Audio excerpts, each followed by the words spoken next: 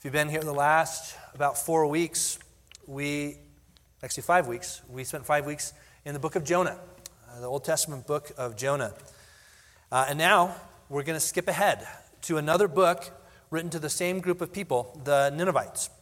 So we'll be looking at the book of Nahum. If you aren't sure where that's at in your Bible, I don't blame you, to be honest. It's small. It's in what we call the minor prophets, which are 12 shorter prophetic books in the Old Testament.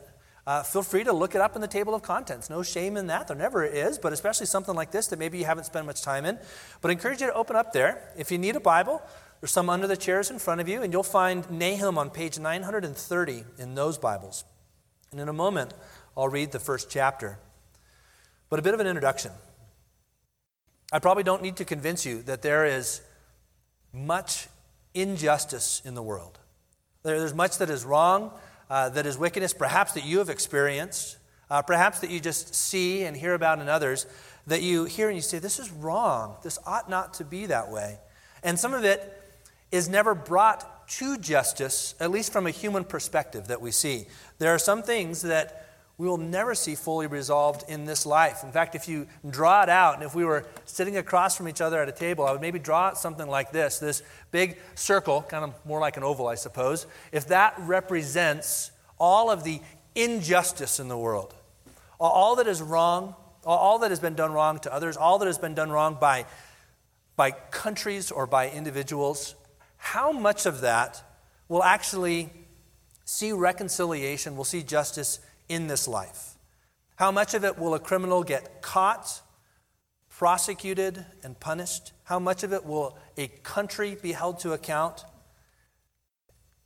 Perhaps generously, we could color in a small portion of this total amount and say that will be held to account. What about all of this other stuff? What about cases of abuse that never get reported? Or they get reported, but they never get punished?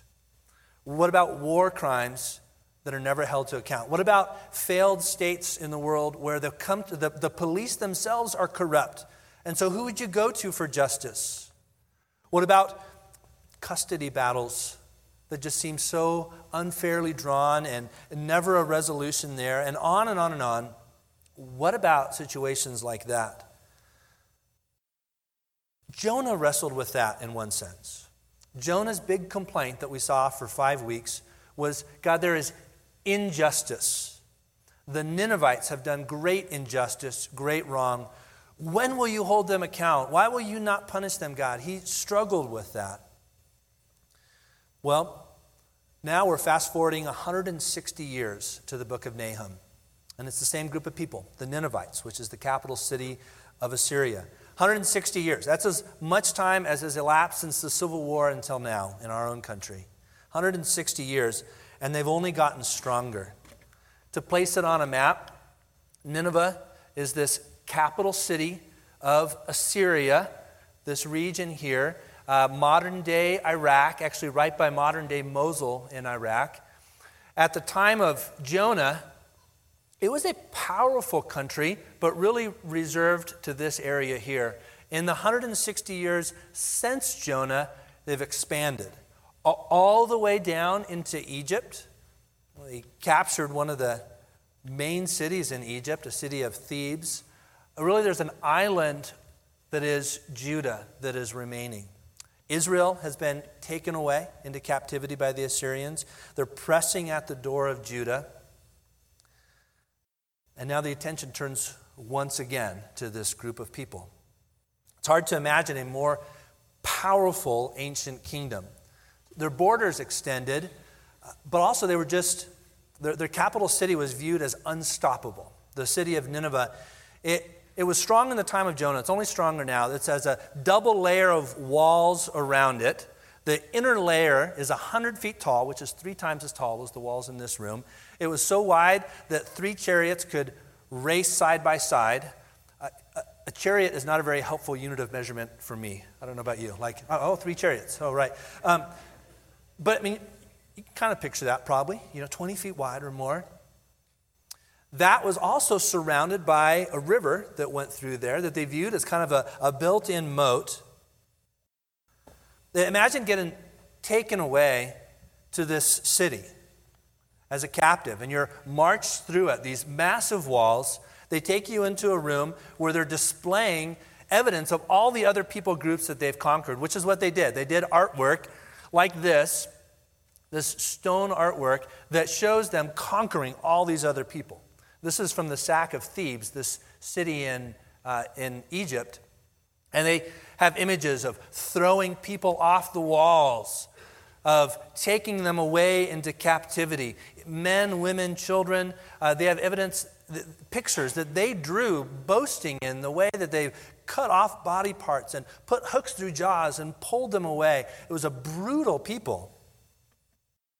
And you're marched into this city, and you see this, and you think, how could this people be stopped?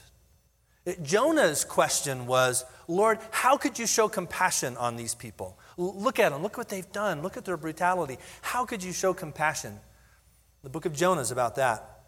Now, 160 years later, at their peak, the question is more like, Lord, how could you stop them? They're so powerful. We can't stop them. And what we see in the book of Nahum is that God will. That his power will be seen against this group of people. And in many ways, it is the message that Jonah wanted to bring. It's been called Jonah's favorite book. Because it's what he wanted to say. Jonah wanted to say, God will bring justice. And he was upset at God's compassion. And now Nahum is saying, it is fixed. God is going to destroy the Ninevites. You might wonder, what relevance does this book have for my life? Nineveh is not breathing down your neck. But what we see in this book is a display of God's character, of God's justice. We see in that comfort in the uncertainty of our own world, and we see, I think we'll see as we go through a picture of how God's justice fits together with his compassion. We won't go through all of it. It's a relatively short book, but still a little bit more than we have time to do in one shot as far as reading every verse. But we'll read big chunks of it and try to see this idea of a book as a whole. Let me start reading now in chapter 1, starting in verse 1. The oracle of Nineveh, the book of the vision of Nahum the Elkoshite.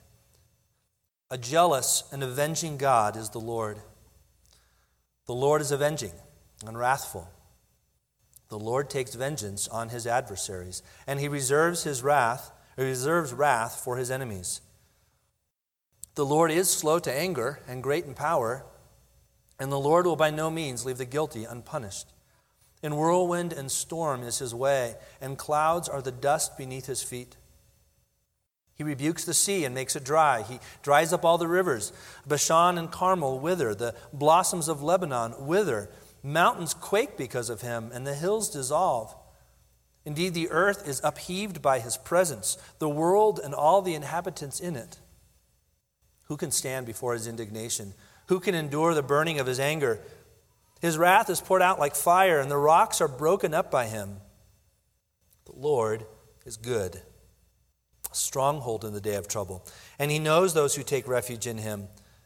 But with an overflowing flood, he will make a complete end of its sight and will pursue his enemies into darkness. Whatever you devise against the Lord, he will make a complete end of it. Distress will not rise up twice. Like tangled thorns and like those who are drunken with their drink, they are consumed as stubble, completely withered. From you has gone forth one who plotted evil against the Lord, a wicked counselor. Thus says the Lord, though they are at full strength, and likewise many, even so they will be cut off and pass away. Though I have afflicted you, I will afflict you no longer. So now I will break his yoke bar from upon you, and I will tear off your shackles. We'll pause there for chapter 1. What we see in chapter 1 is really a prediction of Nineveh's destruction. In brief form, it'll get very specific in chapter 2. But in chapter 1, we see a brief form, a brief prediction of Nineveh's destruction. But it actually begins with just a general statement of God's character. Maybe you saw that. Look again at verse 2. A jealous and avenging God is the Lord. The Lord is avenging and wrathful. The Lord takes vengeance. And on and on and on. It's a statement about God's character that now will be applied in a specific situation, but his character is unchanging. We maybe struggle when we see a description of God as jealous. And part of that is because we can't conceive of jealousy that is not a sinful jealousy. Because ours is. Typically when we're jealous, there's a sinful coveting. I want what you have and I want to take it from you. But that is not God's jealousy. God's jealousy is a holy jealousy, knowing that the best thing for his people is himself. And so he's jealous with a godly jealousy, a holy jealousy, because he wants them for himself, because it is actually the very best thing for them as well. He is slow to anger, it says in verse 3, but he will by no means leave the guilty unpunished. If you were here last week at the end of Jonah, you might recognize these words. This is once again a quotation, an echo of Exodus 34, 6 and 7, where God reveals himself to Moses. He says, Moses, this is who I am. If you know nothing else about me, make sure you know this. And it was a quote that Jonah quoted, but not completely. And so to remind you, or in case you weren't here last week, Exodus 34, 6 and 7 says this, and he, that is the Lord, passed in front of Moses, proclaiming, the Lord, compassionate and gracious God, slow to anger, abounding in love and faithfulness, maintaining love to thousands and forgiving wickedness, rebellion, and sin, yet he does not leave the guilty unpunished. He punishes the children and their children for the sins of their parents to the third and fourth generation.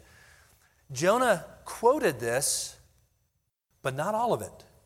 What Jonah quoted was this part. I knew that you were compassionate and gracious, slow to anger, abounding in love, a God who relents from sending calamity. He quoted this first part about God's compassion, and he was mad at God for it. I don't want you to be compassionate. I want you to be a judge. So he took this truncated view of God and then was mad at God for it, and he left off the statement about God's justice. Nahum completes the statement, because what he has here is the Lord will by no means leave the guilty unpunished. Jonah couldn't see ahead to how God was, yes, going to show compassion there, but as the people went back to the very same things, he would one day bring justice. And Jonah was bothered by this truncated view of God, not seeing the whole. We can be like that. We can take part of this statement about God and be bothered by one part of the other and instead of seeing the whole. We maybe like the idea of God's compassion, but we don't like the idea of him punishing sin. Or you might like the idea of him punishing sin because of what others have done to you, but you struggle with God's compassion. The Bible doesn't let us separate those. It forces us again and again, like the parallel books of Jonah and Nahum, to see both, that God is compassionate and just. We don't always see those worked out in our lives, but that is true of his character. It goes on to describe how God is not only a God of wrath, although it gives many verses on that, but verse 7, the Lord is good, a stronghold in the day of trouble, and he knows those who take refuge in him. And we'll see that play out in this book. It is primarily a book of God's wrath, but there's hope for those who take refuge in him, because he is good. Verse 8 hints at the way that God would bring an end to Nineveh. Look at verse 8 again. It says, with an overflowing flood, he will make a complete end of its sight. And that is exactly what happens. In 612 BC, Nineveh, that was so proud of these massive walls and the river right next to it, they were undone by that river. There was a great flood, and that river came and it eroded the foundations of the walls, and those walls came down, and their enemy, the Babylonians, rushed in and took over the city. And so it was this flood that is predicted here in verse 8 that is very much what God used to bring down this city. We get this general description here, hinting ahead, but chapter 2 is anything but general. Open to chapter 2. Keep your Bible open there if you already closed it, or if you haven't closed it, keep it open there. And I want you to look. The tone of it shifts. And as you're reading, it's predictive, and yet it is so descriptive. It's as if Nahum is seeing it happen. We'll pick up in verse 3. Chapter 2, verse 3. The shields of his mighty men are colored red. The warriors are dressed in scarlet. The chariots are enveloped in flashing steel when he is prepared to march, and the cypress spears are brandished. The chariots race madly in the streets. They rush wildly in the squares. Their appearance is like torches. They dash to and fro like lightning flashes. He remembers his nobles. They stumble in their march. They hurry to her wall, and the mantlet is set up. The gates of the rivers are opened, and the palace is dissolved. It is fixed. She is stripped. She is carried away, and her handmaids are moaning like the sound of doves, beating on their breasts. Though Nineveh was like a pool of water throughout her days, now they are fleeing. Stop! Stop! But no one turns back. Plunder the silver, plunder the gold, for there is no limit to the treasure. Wealth from every kind of desirable object. She is emptied. Yes, she is desolate and waste. Hearts are melting and knees knocking. Also, anguish is in the whole body, and all their faces are grown pale. Skipping ahead to verse 13, the last one. Behold, I am against you. This is in verse 13, declares the Lord of hosts. I will burn up her chariots in smoke. A sword will devour your young lions. I will cut off your prey from the land, and no longer will the voice of your messengers be heard.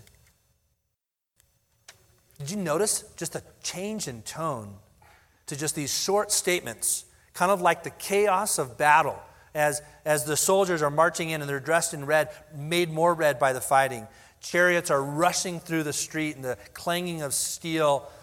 This is meant to throw you into the midst of the battle, saying that this is what God will do.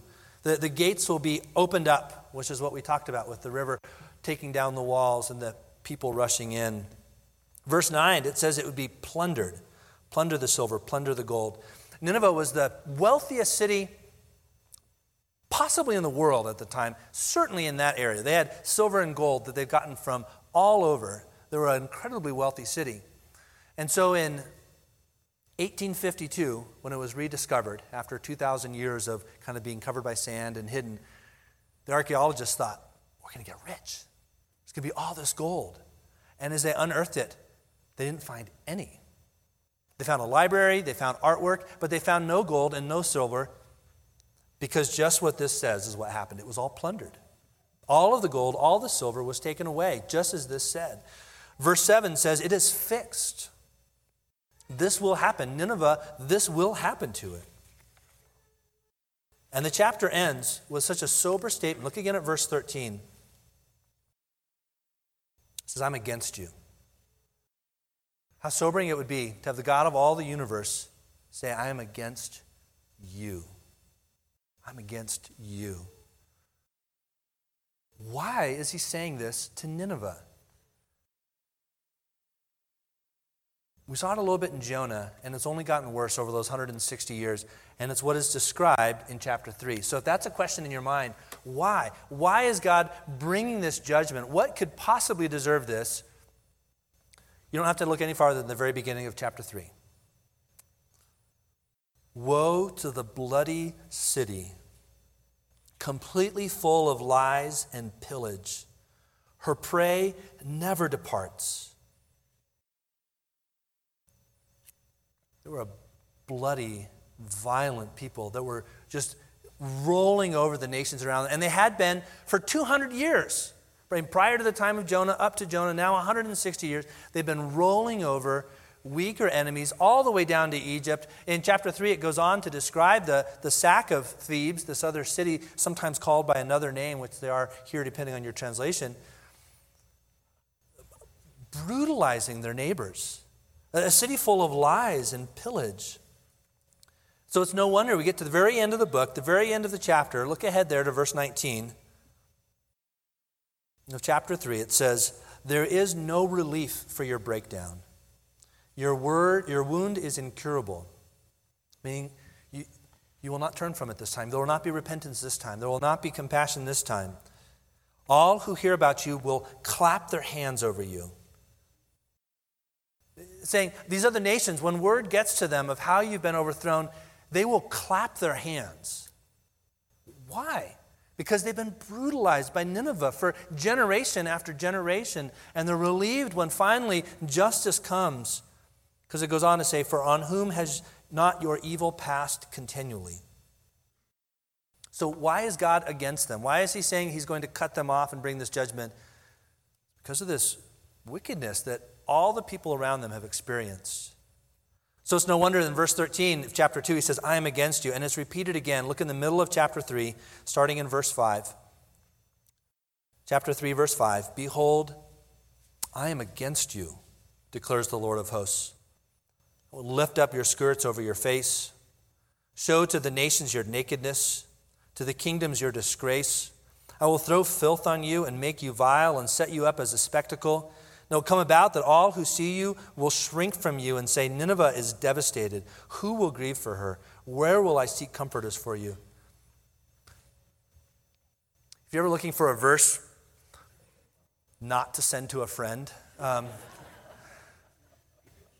this would probably be it, right? I mean, taken just pulled out. I am against you. I will uncover you. Throw filth upon you. Why would God say that? It's a statement of this judgment that they've built up for themselves. What makes judgment passages hard? What makes it hard when we read a book like this and we're only getting, I know, some snippets of it. What makes it hard? Because we know that, yeah, God is a God who will by no means let the guilty go unpunished. We see evidence of that here. And then we look in the mirror, and if we're honest, we say, I'm guilty. Will God not let me go unpunished?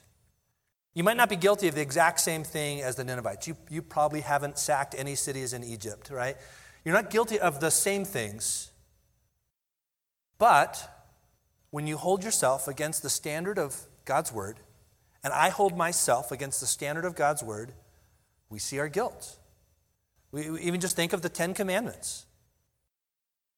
You may not have committed murder, which was one of those, and it's what they're obviously guilty of here. But have you put any other gods before the true God? And the Bible warns about idolatry, even with things like money that are functionally doing that. Have you misused his name in casual speech where it flows out like a swear word, or in other ways where you're living inconsistency with claiming to know his name? Have you honored your parents? That's not just a parenting strategy. That is one of the 10 Commandments, to honor your father and mother. When you're young, that clearly means not just speaking respectfully of them, but obeying them. And as you get older, that speaking respectfully of continues, even if you're not under their authority. Have you done that day in and day out? Would your parents say you've done that? Right? Adultery is named. And Jesus says it's not just a physical act, but cultivating it in your heart, that lust in your heart. Have you stolen anything, even if it's small? Have you lied, even if you feel like it's justified? Have you coveted? Have you jealously wanted your neighbor's home or spouse or job or life?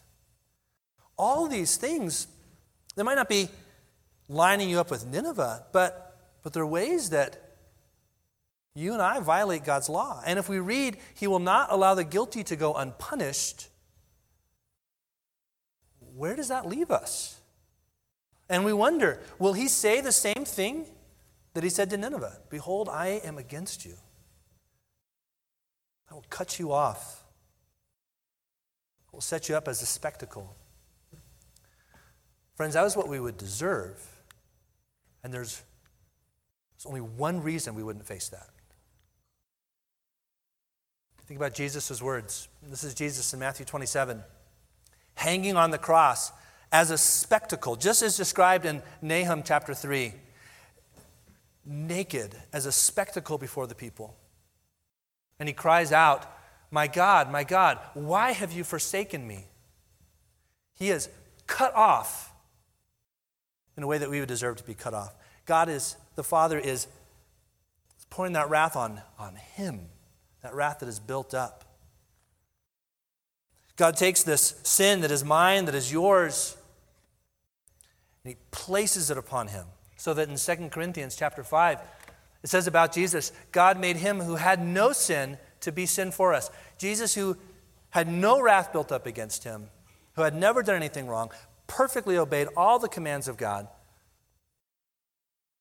Yet God made him who had no sin to be sin for us. All of that poured upon him. Why? The second half of the verse goes on to say, so that in him, not in ourselves, not for what we've done, not because we decided to turn our lives around, but in him, we might become the righteousness of God. God's wrath on him, so that his righteousness is given to us. What's the phrase repeated against Nineveh a couple times? I'm against you. I'm against you. If you're familiar with it, maybe you can't help but think of Romans chapter 8. Now, what it says to the believer, what then shall we say in response to these things? If God is for us, who can be against us?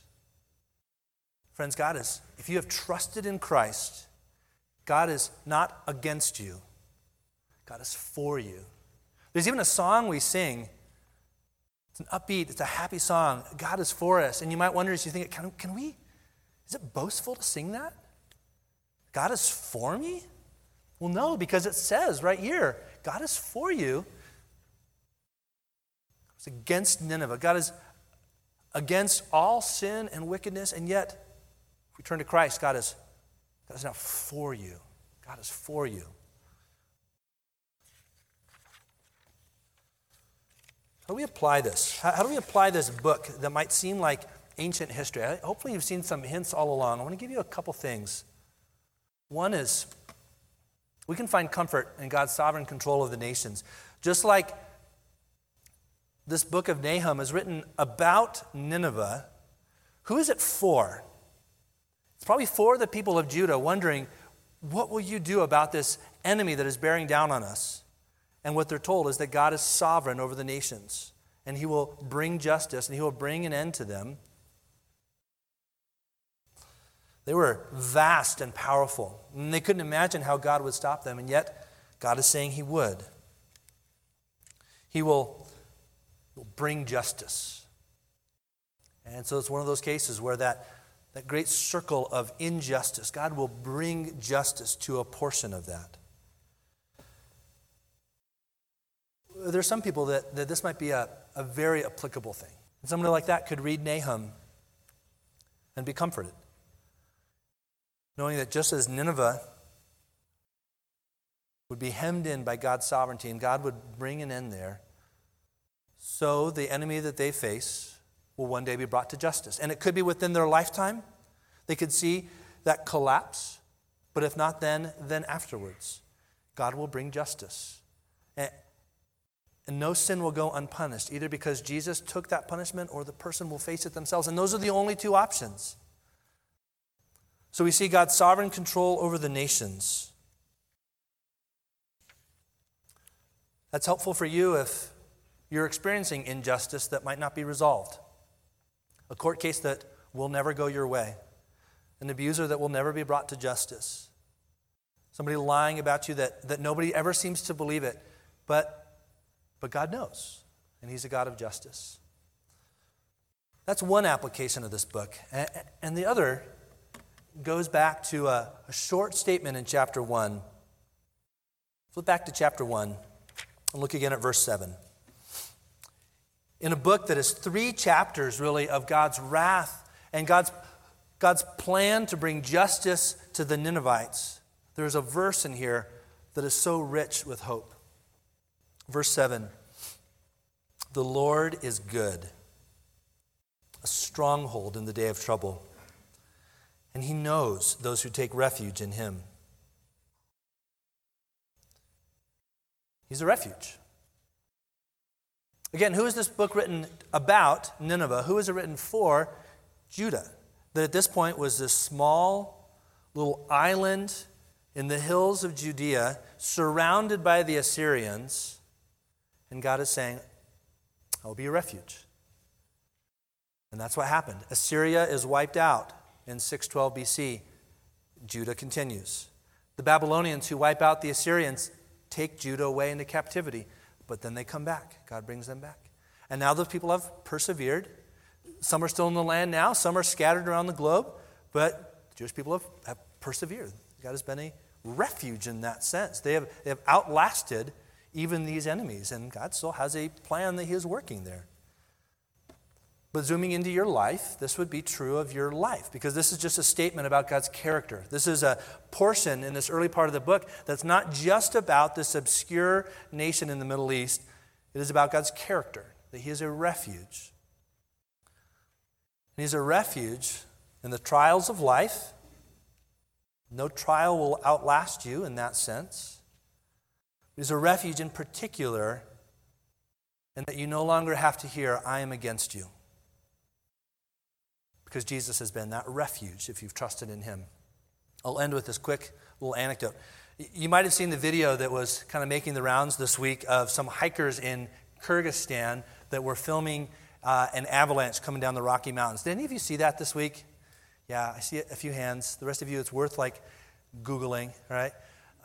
It's these hikers that were hiking in the mountains of Kyrgyzstan. It's these rocky hillsides, and then off in the distance, this avalanche comes down, and they're filming it, and it looks great.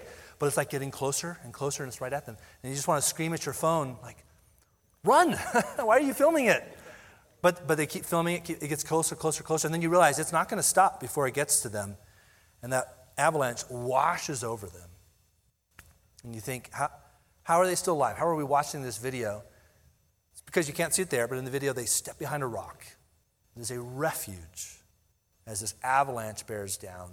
They're saved because of this rock that is a refuge. And that is a small picture of what this means when God describes himself as a rock, as a refuge, as a stronghold, whether it's the trials of life or God's holy wrath